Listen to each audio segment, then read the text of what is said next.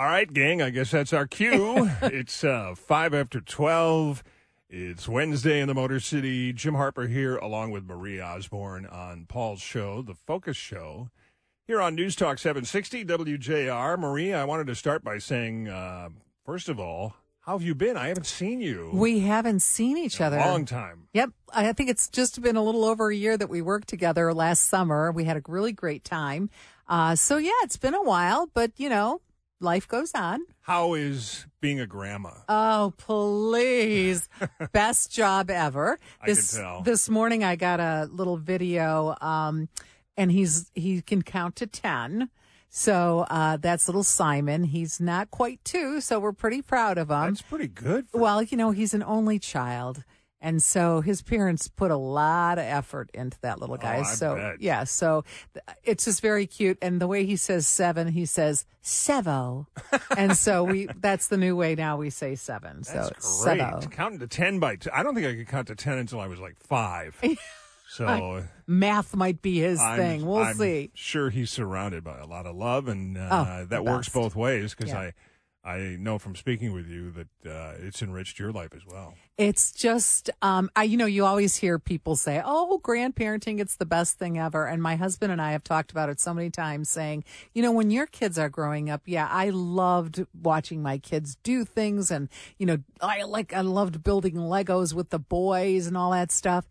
But when you have a grandchild, you don't have to make sure their teeth are straight that, that they got a C- on their English test or something. You don't have to really think about that. You know, I remember now that you're talking about it, when I was young and I would go visit grandparents, they were always, of course, just wonderful to be around. They were always very happy. And you could tell our own parents, and maybe you're going through that with your adult children, our own parents feel a little left out because the grandparents and the child have this really great bond, and it's always about fun and smiling and laughing, and because you don't have to do any of the hard stuff. Right. We've joked with other friends that are grandparents, and we've said, you know, you see, the kids come in with the baby, and you're like, you don't even say hello to them. I've had my daughter say, hello, I'm here. I mean, you go right to the baby, and it's all about that. And I've also said to people that I have to say the greatest thing in my life has been watching my child be a good parent. Grandparents out there, those of you that can say that, it's just such a gift to know that, wow, this is all worked out, and you can see them being a great parent. Sometimes it doesn't work that way for various reasons. Do you find that despite what your own children might think, that they have learned a lot from your parenting? Do you see what not to do? Do you see yourself in some of their parenting skills? Yes, and some infamous things too, like, you know, the things that they gave you a lot of grief about I'm never going to do that if I have kids, and they are saying that, and I did the same thing, of course, with our kids. So. All right, well, good to see you. Glad everything's going so well, and things are good at home. We've got a number of things to cover on Focus today. Where do you want to start? The UAW Big 3 talks. Well, those talks continue now. I mean, we're in day 13. Yesterday and today are being absolutely overshadowed by the fact that yesterday President Biden was here for the first time in history. Sitting president was on a picket line. Didn't say much, Jim, while he was at the Belleville redistribution center for General Motors. Didn't say a lot, but he did make some comments. But of course, you know, the optics where he's standing with the striking workers was very important and newsworthy. Tonight, of course, a couple of big things happening. Former President Donald Trump will be in Clinton Township at a facility, a parts supplier. It's non-union, by the way. We want to mention that. Drake Enterprises in Clinton Township. So he'll be speaking to workers there. And at the same time, just about the same time, we're going to be seeing the Republican debate. So that's another newsworthy event tonight. So a lot happening in the last couple of days. It's interesting. I keep watching the news like most Detroiters because we're all so deeply affected by an automobile strike, especially as it goes on. I keep waiting to hear somebody from the world of journalism tell us what's happening with the talks. We hear now we're distracted by the visitation of Trump and Biden. But I'm not hearing anything about what they're talking about. What are they stuck arguing about? What are they ready to concede? And I don't know if it's because I'm just not on the inside, but I haven't heard it in any form news-wise. How is this going? Are they close? Are they a million miles away? Have you heard anything? So the reason you haven't heard anything, this is not new. I've been covering Auto Talks for more years than I hate to say, or I'd like to say. So it's usually very tight. The negotiations are usually very tight. There might be a leak here and there, but it's usually very tight. What we learn is by statements that are given either by the unions or by the auto companies. And most recently, late last week on Friday, UAW President Shawn Fain came out and said, we're making progress with Ford. We've made progress on wages and on that thorny issue of tiers, where some workers come in at one level and then there's some others at another level, but they're both working side by side on the factory floor.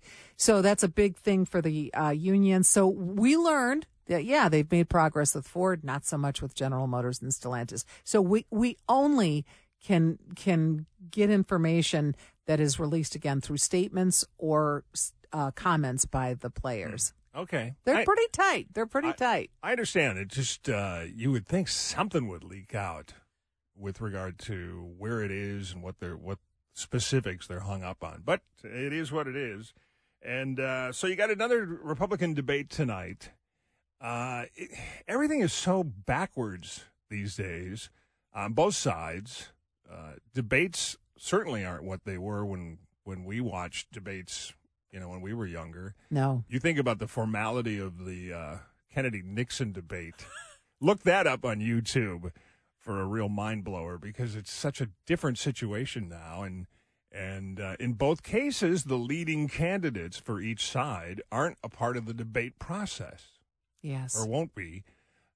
So where does that leave you? You're talking about a number of people on both sides who want some attention, want to break away from the pack, but they're not able to talk with the leading candidates.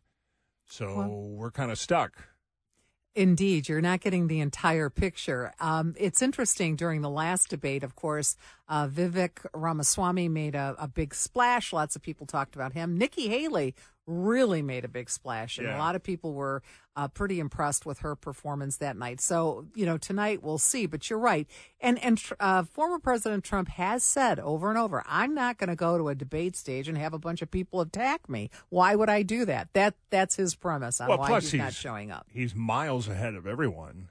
So from his standpoint, why would I go just to run the risk of being, jabbed at or taken down a little bit when I'm in this comfortable lead? Yeah, absolutely. And then on the Democrat side, I assume the way it's coming down the line is that Biden's going to be the candidate. So why bother debating anybody because the party's going to go with him.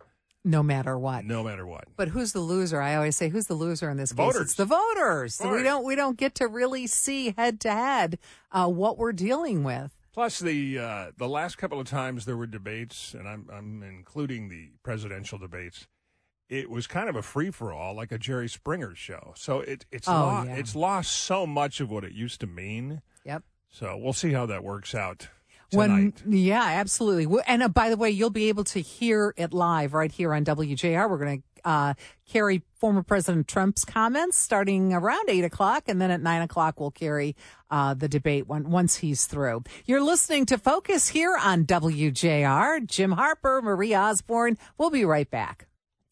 And we are back here on the Focus Show. Paul W. Smith heading out to a fabulous trip with his listeners. We hope he has a great time. I'm sure we'll hear all about it and see all the slides when he comes back. Slides. Yes, slides. Remember the slides, remember right? Slides. Yeah, remember the slides. Jim, earlier you asked me how I've been, and I didn't ask you. How have you been? How's Lynn? Lynn is great. She's sitting on pins and needles right now, though, because she had me bring in food for the crew. Oh. Which I usually do when I'm asked to fill in. So she stayed up all night making her famous Almond Joy cookies. Where are they? And her blueberry bars. They're in the control room right now. and all she cares about, she doesn't care that I get to be in here and help out on Paul W. Smith's show, that it's, WJR. All she cares about is whether you, Marie Osborne, will give her approval on her homemade desserts. If I must, I will sacrifice myself. What does the gang think? It's good?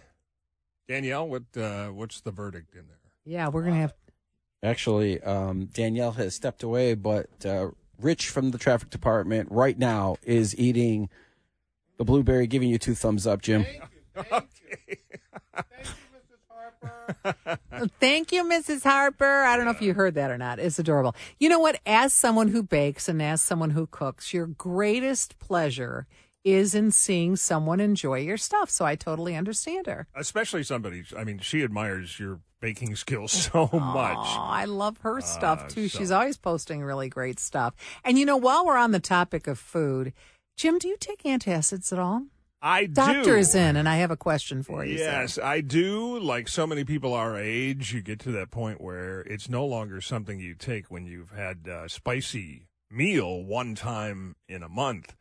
It becomes part of your regimen. Yeah. Yes, daily. Well, again, we are seeing some research that long-term use of antacids, they're prescribed for acid reflux. They could be associated with an increased risk of dementia. Oh, great. And that's not what any of us need to hear or want to hear. It's interesting, the study that I looked at for this, it was about 4,000 people, a little over 4,000 people that they studied. Some did take antacids and others did not. So there was dementia that developed among the people who did not take the antacids. Of course, that's natural course of aging. It's not just the antacid. But in the group that did take the antacids, a larger percentage of them developed dementia. 58 people developed dementia. Or that would be about, and that's again out of the 497 people who took the drugs for more than 4 years. So that's 24 cases per 1,000 people. That's a lot. That's more than just the control group. Right. So that was something notable. Now it's important to remember, and they want to say, that, research is done in different ways. They say that this does not establish a direct causation, but it does have some association. Well, this is the kind of thing where you start thinking, man, everything out there is bad for you. It has a good side and a bad side to it. I think I saw this story also, but I saw this like a couple months ago, and I was surprised it didn't get more play because it sounds like such a good public service message, something you should check on. But, it's interesting. I think a lot of people don't also realize that with an antacid, because of how it helps, the thing that it does shuts down some of those pumps that pump acid. Yes, acid inhibitors, I think they're called. Right, PIPs, I think. Yeah, proton pump inhibitors. Right. So you've also got to consider that if you're taking something that reduces the acid that your stomach produces to dissolve food, it's also going to have effect on all your other meds. Yeah. So, like if you're taking Crestor, yes. It could have a more delayed effect. It could be less effective because the acid isn't getting to it because you're taking an antacid.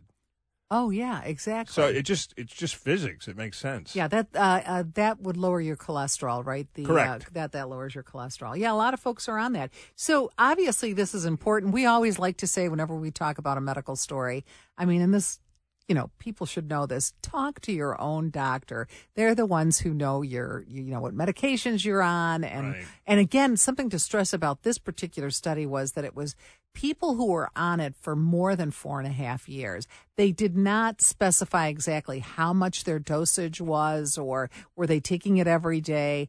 That was not outlined, at least in the study that I looked at, but it is enough of an association that we need to be aware. Well, that would be me. I've been taking them for more than 4 years.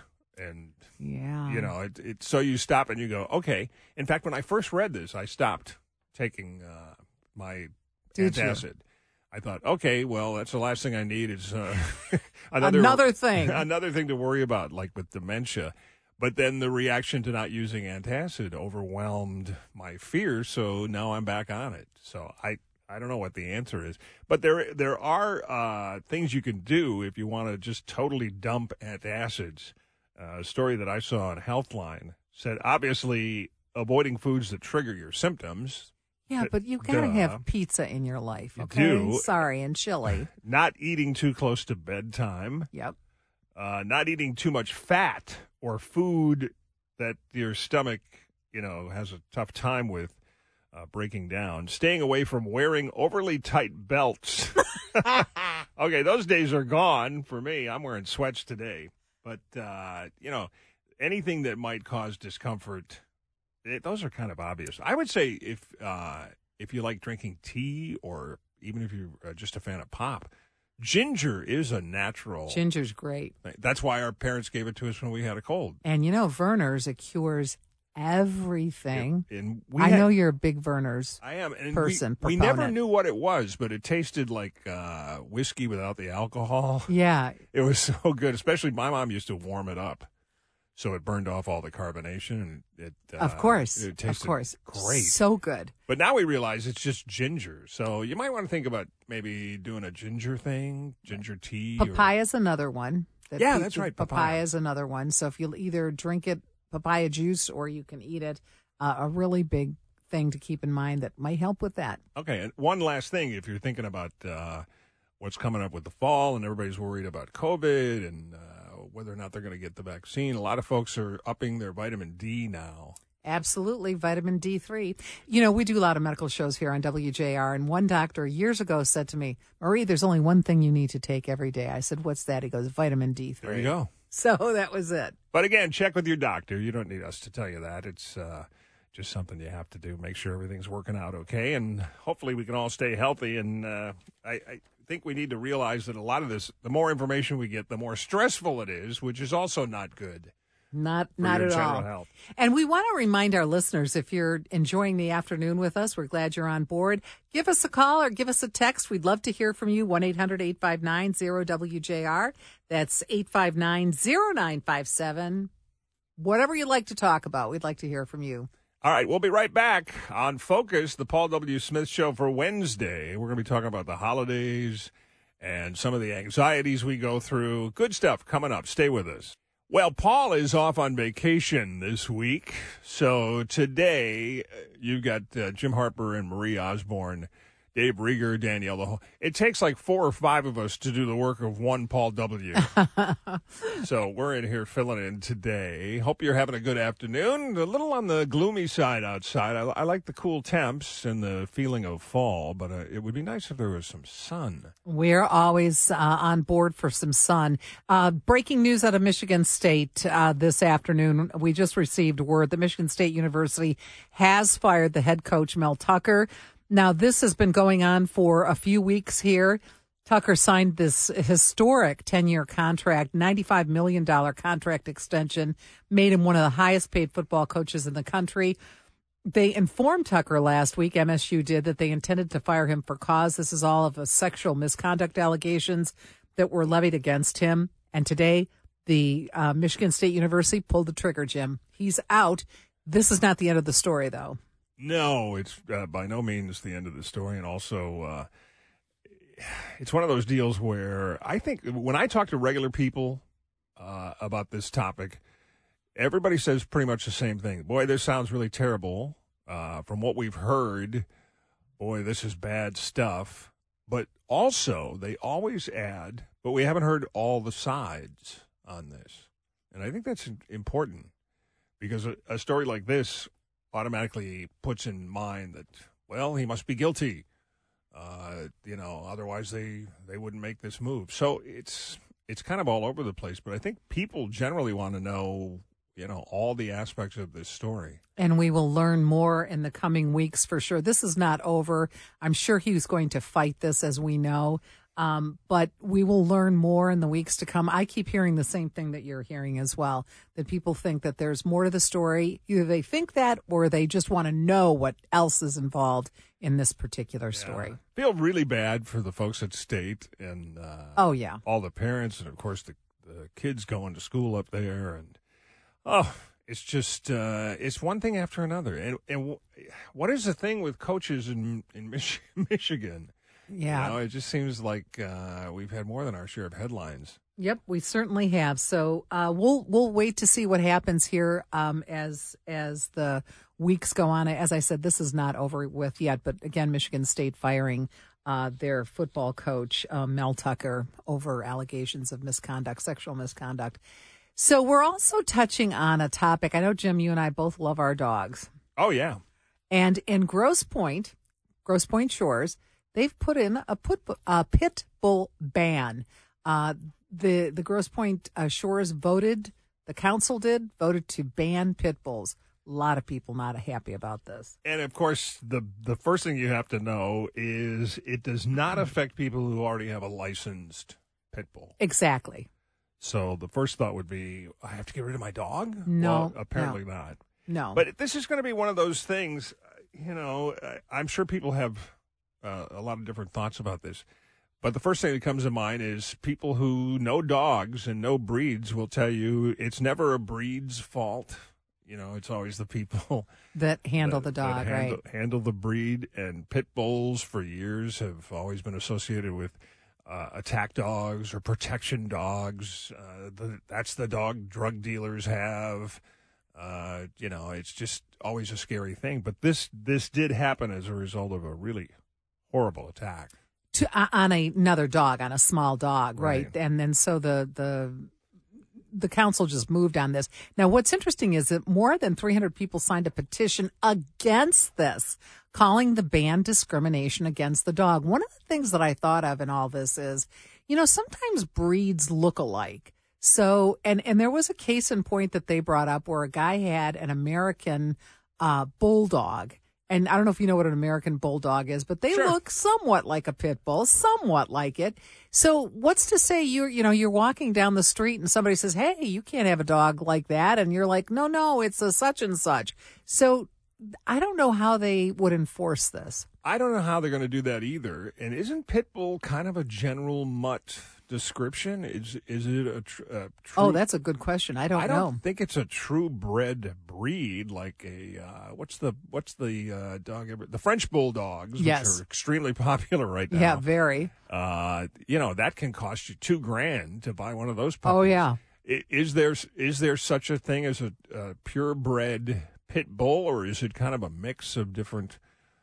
I know a bull mastiff is a Yep. breed, Right. And when you see, it's funny when you see a picture of a pit bull, you're never really sure, or if you see one on the street, but if it has that kind of big shoulders and that big head, you assume it's a pit bull. But boy, there are a lot of people who will tell you pit bulls are great, they're wonderful with kids, you know, if they're raised socialized correctly, yeah, right? If somebody raises them like they would any other dog, they're just as gentle. But you know how it is. If you could take a Chihuahua and treat it in a way where it was an attack dog, and it would be vicious. Absolutely. The only difference is, of course, that the dog would be much smaller. You know, I don't know. An attack by a Chihuahua. They've got sharp teeth, though. Yeah, that might be a little different. However, again, this is all about training. This is all about socialization of your pets. And this is, you know, a serious issue. You know, being around children, I'm always concerned about a dog. I have a great dog. She's wonderful. But if there are children around, I am looking to, I mean, the dog's never alone with the kids, ever alone. Let's head out to the phones, Jim. Bo is calling us from Clinton Township. Hi, Bo. How are you? Hey, guys. How are you today? Good. We're doing great. What's your thought on the pit bull ban? Well, first of all, I lost my boy last June. He was an American Pit Bull Terrier. That is a UKC certified breed. For the AKC, American Kennel Club Society, it is a Staffordshire Terrier. Okay. Pit bulls are not mutts. They're a bully breed, or a American Bulldog, to point, can look like it. It's like saying, you know, white guys walking down the street, and then it's like, yeah, but he could be French, Italian, German, whatever. You know, anything could be a lab mix, a pit mix, anything like that. Dogs should never be alone with children. 2 point. Thank you. Thank you, Bo. You are a responsible dog owner. You have to be a responsible dog owner. That's your pet. That's your child. That's your pedigree. And it's very sad that those dogs get such a bad rap because, as everyone remembers from the Little Rascals, Petey was a pit bull. That's right. And what everyone's got to remember is that their nickname is the nanny dog. And if you know their history and know their heritage, because I come from a dog family, they come from Scotland, Ireland, and England. And it was back in the farm days. And they put one of those dogs for every children as a protector. So in a simulated dog fight, when the worst people in the world, fight them against each other, the game is like this. I'm here with my master, and you're there with your master. Only one of us is leaving. They use their greatest trait, which is their loyalty and protection, to simulate a dogfight over money. It's sick and disgusting. And I'll leave you with this very quickly. Joe Rogan was on his podcast, and he had this friend that he knew was a farmer. And this is how wonderful these dogs are. He saw his dog come back to his farm. It was all cut up and bleeding. Took him to get stitched up and everything. Went up the hill and had to follow the trail of blood to find 10 dead coyotes. Wow. So a They're protector. designed to do. They're designed to protect. Yeah. They protect their master. They're a medium, large-sized dog, but they can do some serious damage. So if you take that type of dog and you don't train it appropriately, you could have a problem, just like you could with any other dog, like a German Shepherd. That's Doberman. right. Bo, thank you for the call. We any really other class. appreciate the call, Bo. Sorry too about the loss of your dog. I know for so many people these are absolutely members of the family, Oh, and that's just bad. But he gave us a lot of insight there. So Yeah. this is a protector breed, Well, obviously. I'm glad Bo pointed out the difference, that there is a breed. But I'm still curious because so many of us throw around the term, the description, the dogs that we see at the Humane Society that are up for adoption that look like they might or might not be a pit bull. Is that a purebred? It does come down to that point about how you raise a dog. Mm-hmm. And it's one of those things. I think one of the messages from all of the humane societies and the shelters has been, if you're going to do this, if you're going to adopt, we've been talking about this for years, you got to realize that's a big investment in your time and energy and your thoughts. And it's worth it. And you have to be able to put the time in there. And our caller was right. Never leave dogs alone with children. That's just a good way, a good policy. You're listening to Focus here on WJR. Jim and Marie in for Paul W. And we are back. Jim Harper, Marie Osborne on Focus this afternoon. Paul W. Smith off with the travel club. I think they're in France. They went to France this time? Yes. And it's going to be a river cruise, too, through Normandy. So I just can't wait to hear about the whole trip. It's going to be obviously fabulous. Boy, Kevin's going to Ireland. Yeah, I know. Everybody, Paul's in France. And I hear nothing but fabulous things about all these trips and how wonderful, the people, you get to be friends with folks and you have a great time. It's the WJR Travel Club. Yeah. They've been doing this for years now. Yeah, for a few years. A lot of times the same people go. Yeah, absolutely. all It's of like them. a club. It's like a little club, right?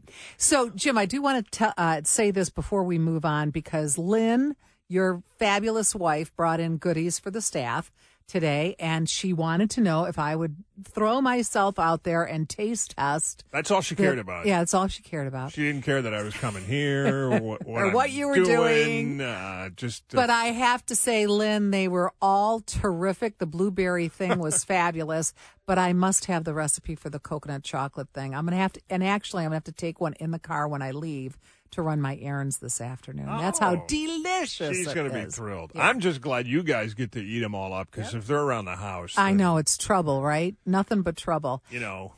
When you're my age and you get up 16 times a night, half those times you say, well, I might as well go downstairs and see what's in the fridge. Just so I'm glad they're gone. Or on the counter, I'm just glad they're gone. Well, she did a great job. This next story just made me laugh out loud. Dave Rieger, our illustrious producer, brought this to our attention. You would think, Jim, that when you go to buy a product, any product, just name it, that what it says on the label would be actually in the product, right? Well, sort of. Yeah. Sort of. I mean, when you, does anybody really expect there to be any real fruit in Fruit Loops? Well, Or you're or right. barbecued You're right. chips. Yeah. Do we care whether or not they were barbecued? No, but they're seasoned with barbecue. And what about stuff. Twizzlers? Is there real Twiz in there? I love Twizzlers. So the do red I. ones, I love them. So Starbucks facing a lawsuit alleging that its refresher fruit drinks are missing, drumroll please, fruit. Okay. So Who's suing this? So it's a group of I believe 11 claims that has been brought, different people in other words, that has been brought against the Starbucks chain. It's actually in district court, it's federal court, and they want to say that there isn't any fruit in these drinks that they're saying. Mango dragon fruit as an example, lemonade Starbucks. These don't have that fruit in them. But really, somebody's going to spend time and money to file this suit? I mean, Truth in advertising. Yeah, but the list could go on forever. Slim Jims, nothing slim about them, especially if you eat them a lot. You know, I mean, you could go on and on. I think the way out for people over the years has been, if you include the word flavored, then you're off the hook. Yeah, you're off the hook. As far as I know, the federal rules for labeling on a product are that you have to have on there what's in the product. So if you turn it over, you can look there and it's going to say, this is what's in this product, fructose syrup, water, whatever is in there. So if there's no fruit, you're not going to see it there. But what you put on the front of the label doesn't necessarily, you could put whatever on there. Yeah, but we've done that for years. I just don't. I think this is really reaching. Somebody's seeing an opportunity and maybe finding a lawyer who would go along with this. I mean, first of all, what kind of harm are you going to be able to prove? You know, that you were duped into buying a mango smoothie and it didn't have real mango, so now your life is ruined? Well, I bet that's what they're standing on, is that you know, this told me that this is what it was going to be, and there's nothing in here to indicate that there's this fruit. What I found interesting too is that the drinks were water, grape juice concentrate, and sugar. Those were the three top. That's what I thought was interesting. Grape juice concentrate, and they were calling it all kinds of different stuff. Well, I don't know. I think you're going to have a tough time on your hands to get this. But they're trying. Yeah, and people always will. But you could, if this actually goes through and somebody's successful suing Starbucks because the mango or peach or whatever didn't contain real fruit, can you imagine the door this is going to break down? And people are going to be suing because everything will then have to be literal. Oh, yeah. I mean, literally. Well, it would require a lot of label changes. That'll never go. That will never happen. There'd be no end to it. No, not at all. Jim, did you know today is the 25th anniversary of Google? Celebrating their 25th anniversary. 25 years already. 25 years. I mean, now we say things like Google it, right? I mean, that's everybody says that. Is there a term for a product name that becomes part of the lexicon and Sure. like Kleenex? Kleenex, Frigidaire. Right. So Yeah. so many products like that just take over, and that's our reference. Is there a term for that? Because there should be. You know what I mean? Oh, yeah. Yeah, exactly. I don't know what that term is. Right. But, you know, when I saw this story, it made me think about my parents buying the Encyclopedia Britannica, all 52 volumes. And when we were kids, you know, I don't know how many times your mom said it to you, but look that up. You know, it was always the nuns in school would say, you better look that up, young lady. That's where you're going to find out what it is. My grandmother did that thing where when she went to the grocery store, you could buy one at a time. Exactly. The encyclopedias, you could buy one volume. And for some reason, I think it was like 90 cents or something. So my grandmother went out of her way to try to put together a set for me, which took about 3 or 4 years. But there was always missing like the R or there was no D. But boy, you try laying an encyclopedia story on a young person today, they won't know what you're talking about. Mind blowing, right? And the idea that was your only point of kind of official, legitimate statistics. Exactly. Was the encyclopedia. Exactly. But and also it made it a lot easier for teachers when they knew you'd plagiarized, because they could just go to the encyclopedia and open it up and they'd say, Well, look here, you just completely wrote that right out of the encyclopedia. And I don't know how teachers are going to get around this AI thing, because I've done it myself, and you probably have too. The AI, what is it, Chat GP or GT or whatever? GPT. Where you can ask it to do something for you, and in seconds it will give you whatever you're asking for. Can you imagine the nightmare that is for teachers in terms of absolutely, literature stories? And a lot of teachers are getting around that by making assignments in class. So, and a lot of people say that actually is a great way to teach. So you have to do the work in class. So you have to do the work in class, and you have to do it longhand. Or if you do it on the computer, you're only open to one section. Longhand? Yeah. What is that? And then you'd have to read the handwriting. Wait, what's handwriting? Yeah. All right. Lots of stuff to talk about today. Many of the items in the news will be discussed when we come back here on the Paul W. Smith Focus Show on News Talk 760 WJR. Stay with us. Welcome back, everybody. Happy middle of the week. Hope you're doing well. Hope you're staying healthy. Jim Harper here with Marie Osborne on Paul W. Smith's Focus Show. Just filling in while Paul's on kind of a working vacation. And we got a lot of things to talk about this hour, but let's start at the beginning. The things that we should be covering are kind of our responsibility. Marie is going to help us run down the big stories of the day. Actually, nowadays, it's the big story of the hour. It's absolutely the big story of the hour. So we do want to also bring people up to date. We mentioned the breaking news a little earlier. Michigan State University firing head coach Mel Tucker. This is, of course, involving that sexual misconduct allegations that were levied against him by a rape survivor. Michigan State believes it has legal standing here, so they went ahead and fired him. But, Jim, as we talked about earlier, this is not over. There is going to be more back and forth on this. We know that Mel Tucker will be likely making some legal action also on his own to try to keep his job. So we will see how that plays out. It's so sad all the way around. Yes. I mean, just from the get-go, the fact that it's state and they had problems before, and their first reaction, if you recall, from an internal standpoint with some of the spokespeople from Michigan State, it was, hey, this is not the same old Michigan State. We want to make sure everybody understands that this is not we're not the same kind of crew that let things happen like they did years earlier in reference to other big scandal kind of stories. Right. And there's a lot of cleanup and there's a lot of opinions. And I think people want to know all the sides of this before they make their own decision. Absolutely. We're going to learn more for sure in the coming weeks. Also, we have to talk about the big story yesterday, today. They're kind of all intermeshed. We're talking, of course, about yesterday, President Biden making an appearance here in Detroit, a very short one, on the picket line with General Motors striking UAW workers in Belleville. He appeared there, made some quick comments showing solidarity with the people who were there. Jim, it's interesting to note, too, I mentioned this yesterday in our coverage, that, red's the color of solidarity for striking union workers. And the president, interestingly enough, did not wear anything red. He wore his blue jacket with the presidential seal on it, but he did have a UAW cap on. Okay. So pictures were taken like that. I didn't know red was the official color of solidarity, and that's interesting because you think about what the color red meant back in the 30s.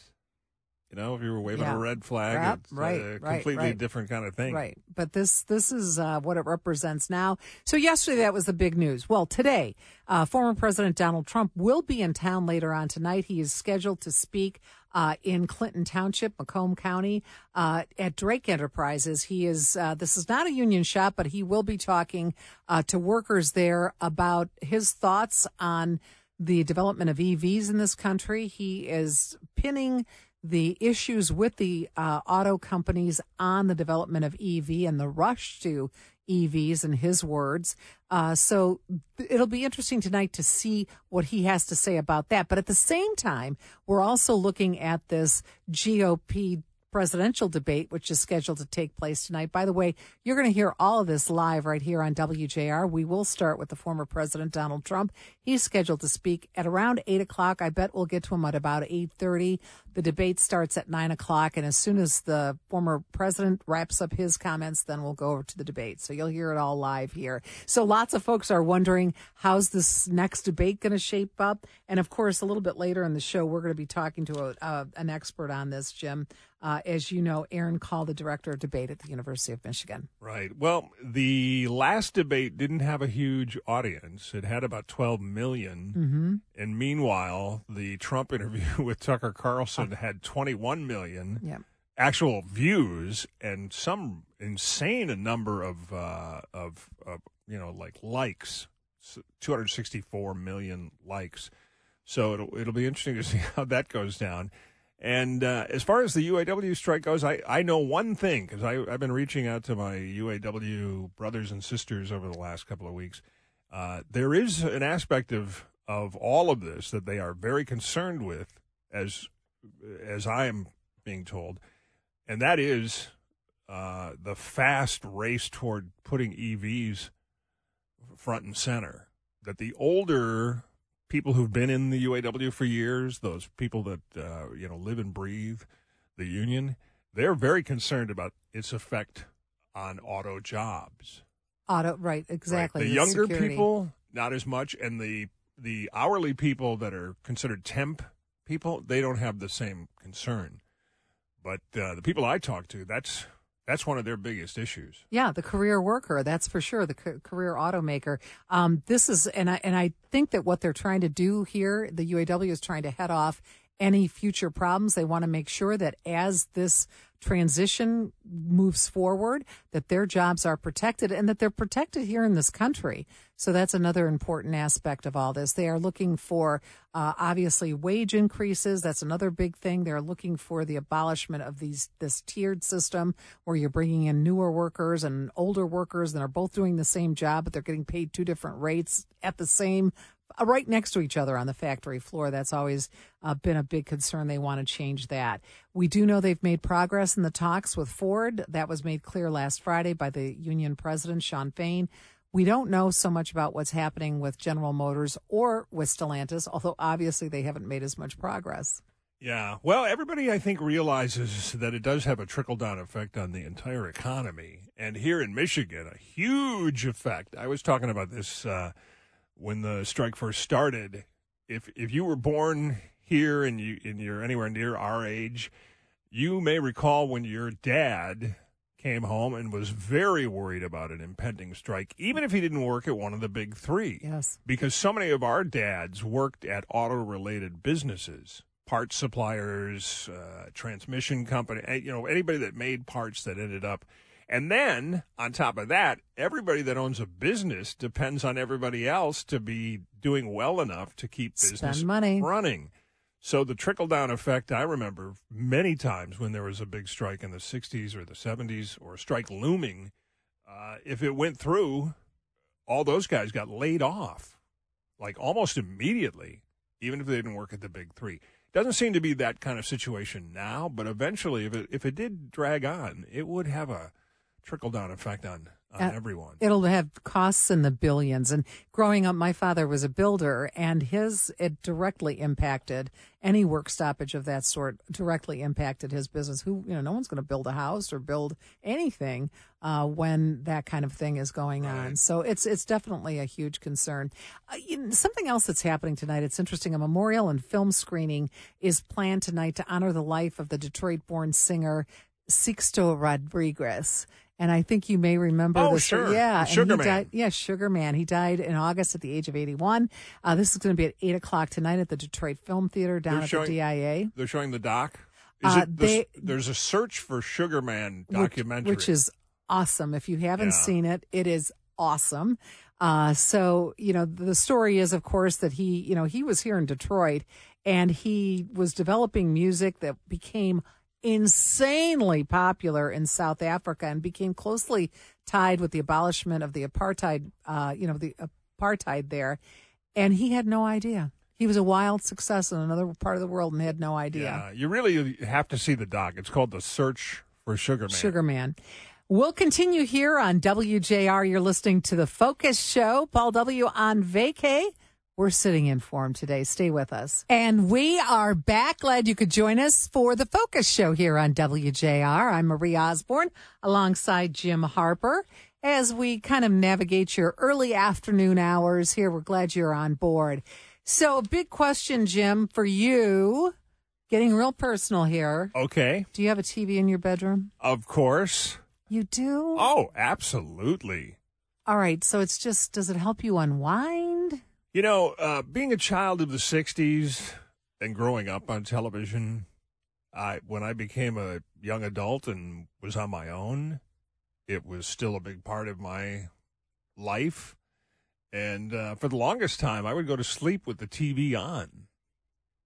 You know, it was like such an important part of my life that I had a TV in the bedroom back then as well. I would go to bed, and the TV would be on, and when I woke up in the morning, it was still on. It was still on. So yeah. Now that changed when Lynn and I got together because normal person wouldn't necessarily want to try to sleep while a television is playing. But when she's out of town, I do the same thing. I just grew up on TV, and it's always been on. And I think for a lot of us, it's also a gender thing. I think guys are more prone to want a TV on in every room.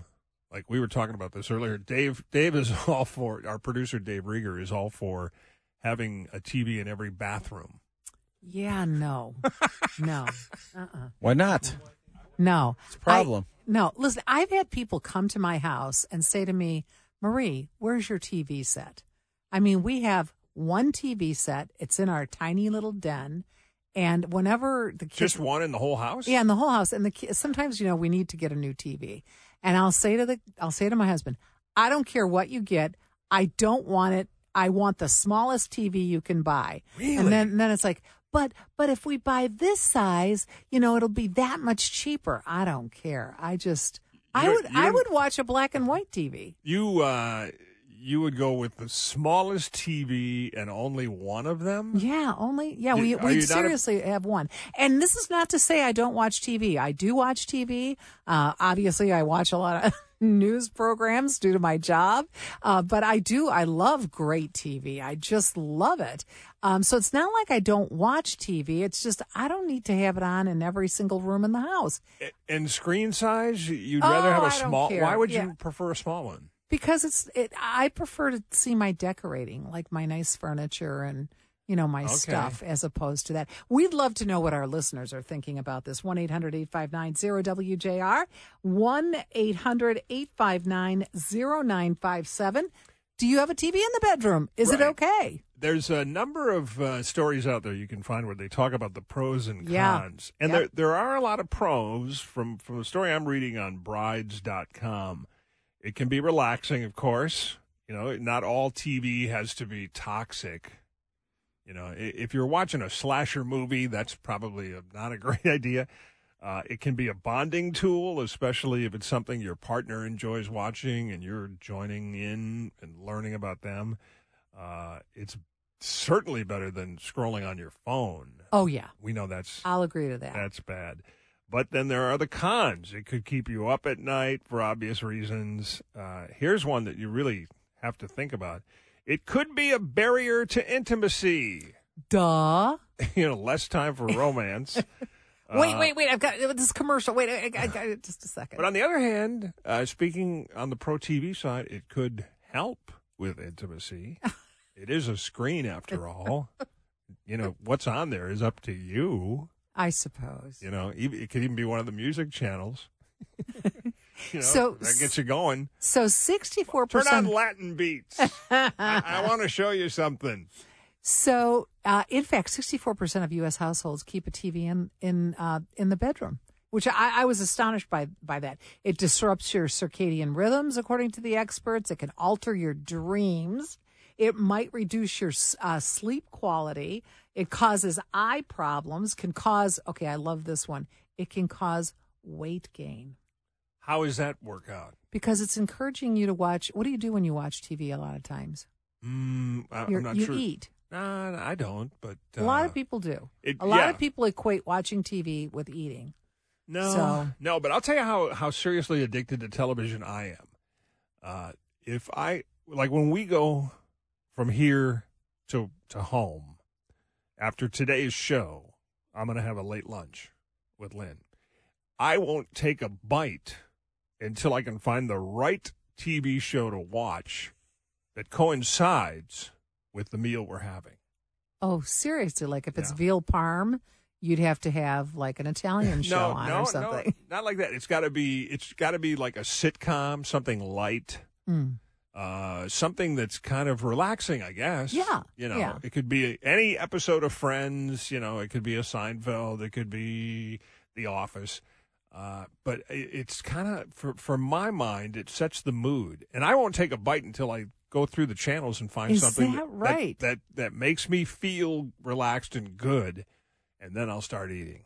So I often tell my husband when we're sitting down after dinner and we're going to watch some TV, I'll often say to him, okay, no killing, no blood. And, because you know what I mean? I just don't want to be watching that at certain times. It's just no. I'm with you 100% on that. I cannot watch 2 episodes of a streaming show. I forget binging. If it's a serious drama and there's a lot of killing or violence, or it's super intense, I can only take 1 episode. So when people, like younger people watch something in a weekend, a whole series in a weekend, I'm always amazed by that. Oh no, we'll binge. We'll watch whole series. Yeah, Really? we love it. Yeah, we love it. Okay, so you're watching this on the smallest TV. You've got a 12-inch black and white. I do. Do you know that I actually have? you? How big is this? My computer screen here. But that's about 14 inches. Yeah. So I have. I hit because when we were working from home, and we, I have a little studio set up at home. Thank you, WJR. So I needed a TV near where I was working because Right. obviously during the pandemic, news was happening all the time. So I said to my husband, hey, I found this. It's $99. Go buy it. And it's a little black and white TV. It's about this big. I love that Does TV. it connect to cable, or are you using just Yes, it can connect it to cable. terrestrial Yes. channels? Yeah, no. And rabbit ears? No. I can connect it to It's remarkable. So the idea of a big 100-inch screen hanging on your wall. no.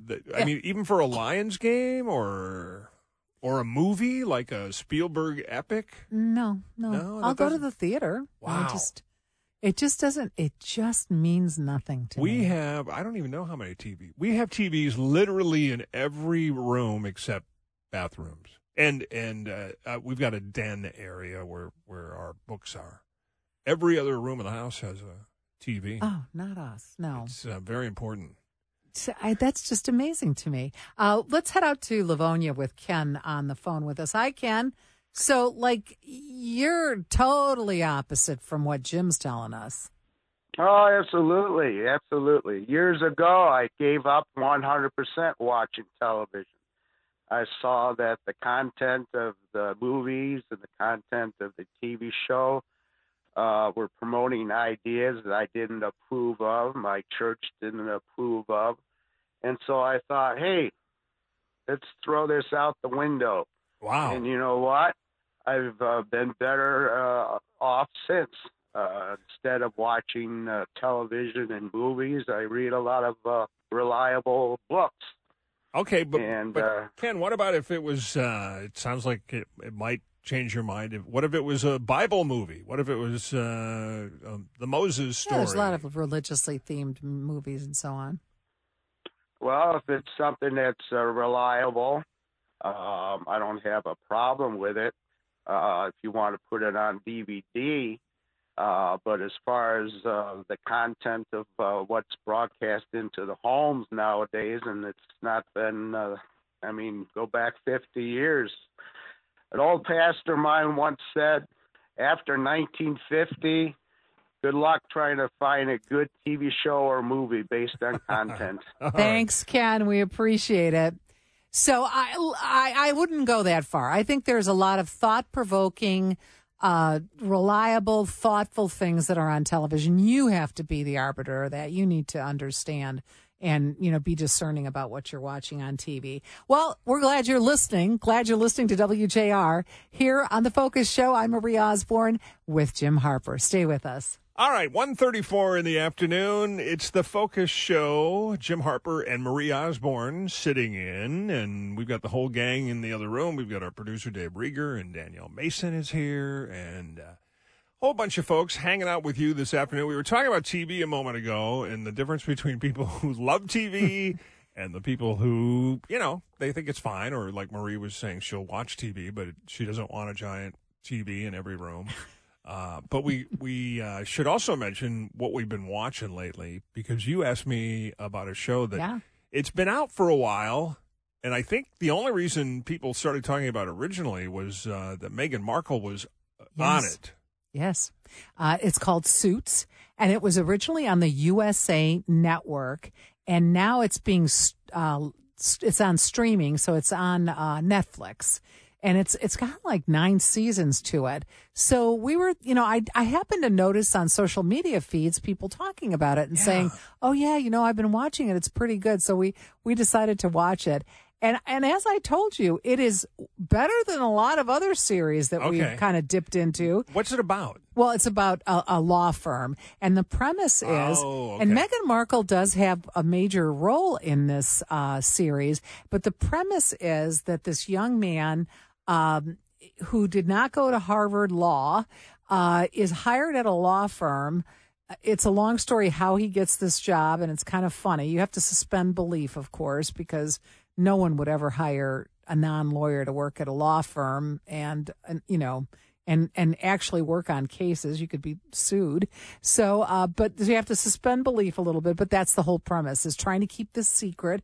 There are some people in the firm that know it, and he's got to keep this secret. And he's also, Meghan Markle is his love interest. But she plays a nice role in this. She's a real smart legal assistant who, helps with cases and so on. So it's actually, and I said, okay, the acting could be a little better. But the actual writing and the scenes, and it's well done. Okay. Pretty well done. We might give that a shot, because I remember originally it came to prominence because Meghan Markle was on it. And then when she hooked up with Harry, it became a thing. But there wasn't much buzz on the show. And now, like you said, it seems to be a show that a lot of people are talking about. We watched something last night that if you didn't get a chance to see it at the movies, it's out now on streaming services. We watched it on Prime, and that's the Indiana Jones and the Dial of Destiny. Oh. And I'll tell you, first of all, you got to give it up for Harrison Ford in his 80s. Yes. Still doing this. He is still Indiana Jones. Now, there is a lot of CGI in this, and it's becoming a little more obvious. There's that look about some CGI scenes. But it's got especially for people our age, it's got a lot of cool throwbacks to the older Indiana Jones. And the love interest that he had in the very first films, Marion. Yeah. I don't want to ruin it for anybody, but she's still a force in his life. So there is a bunch of throwbacks, and there's also a resolve that I think will make baby boomers really happy. And the story's kind of long. I think the film could have been about a half hour, 45 minutes shorter.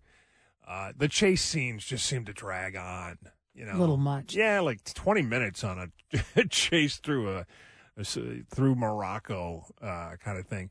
But he's still Indy, and the idea... I love it. Yeah, the idea behind it is that is a little complicated. But it played really well, and we enjoyed it a lot. So you might want to check that out. I am going to check that out because I'm a big fan of Indiana Jones. And you had mentioned Marion Ravenwood was the love interest.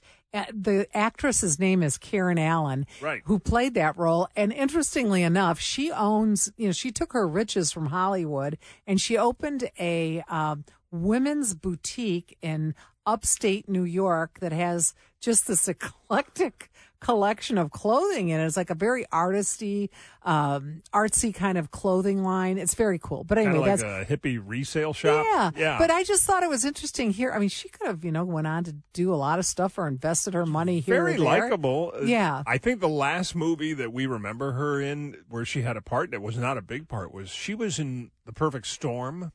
With George Clooney. Oh, I don't recall. She had a small part in that. And, just one. It's good, though. If you loved all that and that romance between them, you'll like this. Yeah, this those movies were just charming. Something that's not so charming, I've noticed in the last few weeks or so, like the last couple of weeks, several friends have said to me, or even acquaintances have said to me, "Oh yeah, the holidays are coming up, and I don't want my brother's new wife at Thanksgiving." In fact, some people have even said, "I'm going to the Bahamas for Christmas. There's no way I'm going to stay home because I can't stand, Uncle Bob and Aunt Sally and all that they represent, and so we're just not going to stay home."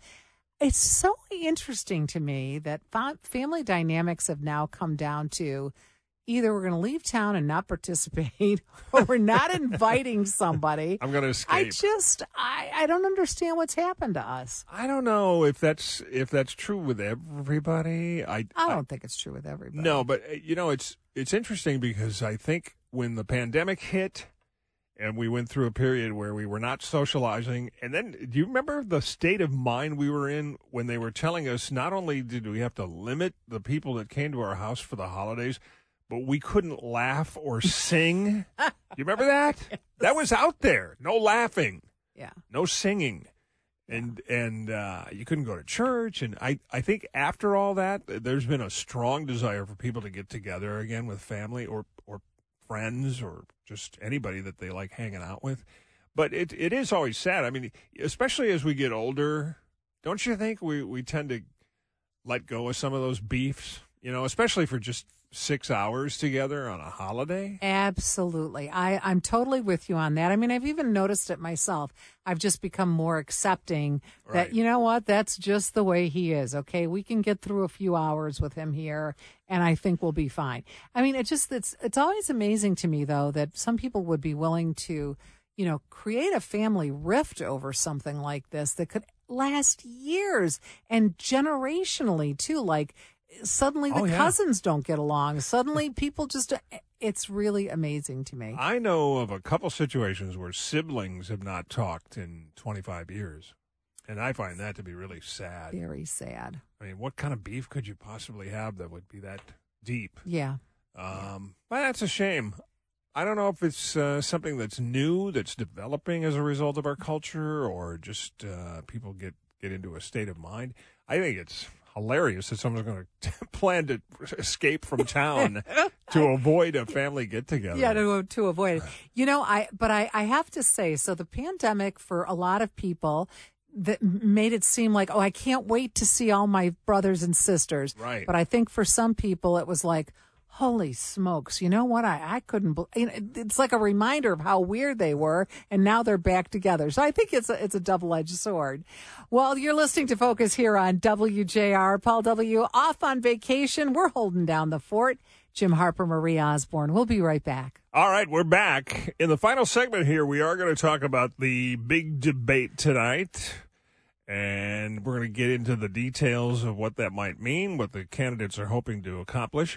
But first, we have to acknowledge that our own Marie Osborne is the winner of a great AWC Clarion Award for the Association for Women in Communications for a wonderful story you did back when, it was the beginning of the Ukraine war. Yeah, 2022. So it was in February, March when the war started. So we, and what made this a special story for me personally was that we were still working from home, so it made reporting a little difficult. Oh, very difficult. But yeah, so we. I developed this series of reports talking with people from the Detroit area who had some connection to the war in Ukraine. they just talked about their perspective on the war. We talked to a young photographer who Pulitzer Prize winning photographer for the Washington Post, who was taking the most amazing photographs.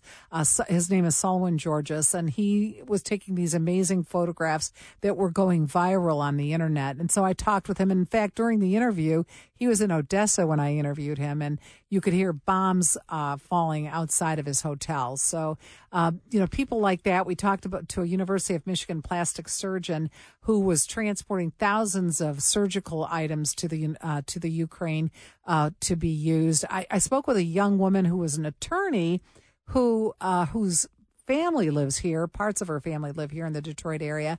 So she's an attorney in Ukraine, but her company relocated her out of that country to a nearby country. And while she was there, she'd do her attorney stuff during the day. And at night, she was working on these clandestine shipments of both military and medical supplies like night goggle visions and so on. Wow. And arranging for their transport over the border. There was also another story about a gentleman who his dream was, he was a former journalist here in the Detroit area, and his dream was to open a bed and breakfast in Poland. And so he went and bought this ancient, like hundreds of years old building. Yeah. And, and he and his wife set to, bringing this back up to its former grandeur. And then the war breaks out in Ukraine. And the two of them looked at each other and said, you know what? We're so close to the border. We need to bring refugees in here. That's right. They converted their castle into a refugee apartment complex. Yep. And the people would circulate in and out. They'd have children and they'd have adults. And I said, well, do you speak Ukraine? And he says, well, no, I speak only some Polish. But, he goes, when we get everybody around the table, we kind of, between all of us, between a little English, a little Polish, a little Ukraine, we kind of get the job done and understand one another. So these were the stories we told. It was over several weeks that I did this reporting. Great series, and congratulations. That's such a thank you. Very proud of it. Wonderful honor. Proud of the story. All right, let's talk to Aaron Call. He's the director of debate at the University of Michigan Debate Program, on site right now, where the Republican candidates minus Donald Trump will be facing off in the second GOP debate. Aaron, what can you tell us about things getting started, getting prepared for tonight? Yeah, it's great to be back with you. It's a beautiful day out here in California, and as you mentioned, we're going to have 7 candidates debating for 2 hours tonight at the Reagan Library, and the front runner, Donald Trump, is in Michigan. So certainly a unique situation, and the candidates are going to have to do everything possible to try to distinguish themselves and narrow a very substantial gap that exists right now. And we want to remind our listeners that we're going to be carrying both Donald Trump's comments this evening in Macomb County, as well as the debate starting at 9:00. Our coverage will start at about 8:15, 8:30, right in that area. So, Aaron, can you tell, obviously we've established that these debates can go on without Donald Trump. Clearly that, we know that now after that first debate. So what do the candidates have to prove in round 2? Who has the most to lose? Who has the most to gain, in your view? Yeah, I think starting with Florida Governor Ron DeSantis has a lot of pressure and a lot to lose coming into this. He started out very strongly, but has really not caught fire on the trail, and was hoping that it'd be a 2-person race with Trump, but clearly that's not been the case. He didn't really take any fire attack in Milwaukee, and so I think this night will be different, and a lot more people will be looking out for him. And I think the same is true of Nikki Haley. She was someone that wasn't polling very well, didn't have a lot of expectations in the first debate, but now has done really well after her first performance. So she's got to show that wasn't a fluke or a one-off, and that she can consistently do that. To kind of, and that she's in it for the long run. Aaron, what do you think about the notion that the debates, televised debates, even for the biggest job in the world, they just don't seem to be the same as they used to be in terms of impact, the viewership? Have we changed so much as a culture that the standard, formal kind of debates, which are long gone in terms of format, and in the last, big debates that we remember where everybody was participating, it was kind of a free-for-all on all sides. What, do you think things have changed that much for folks?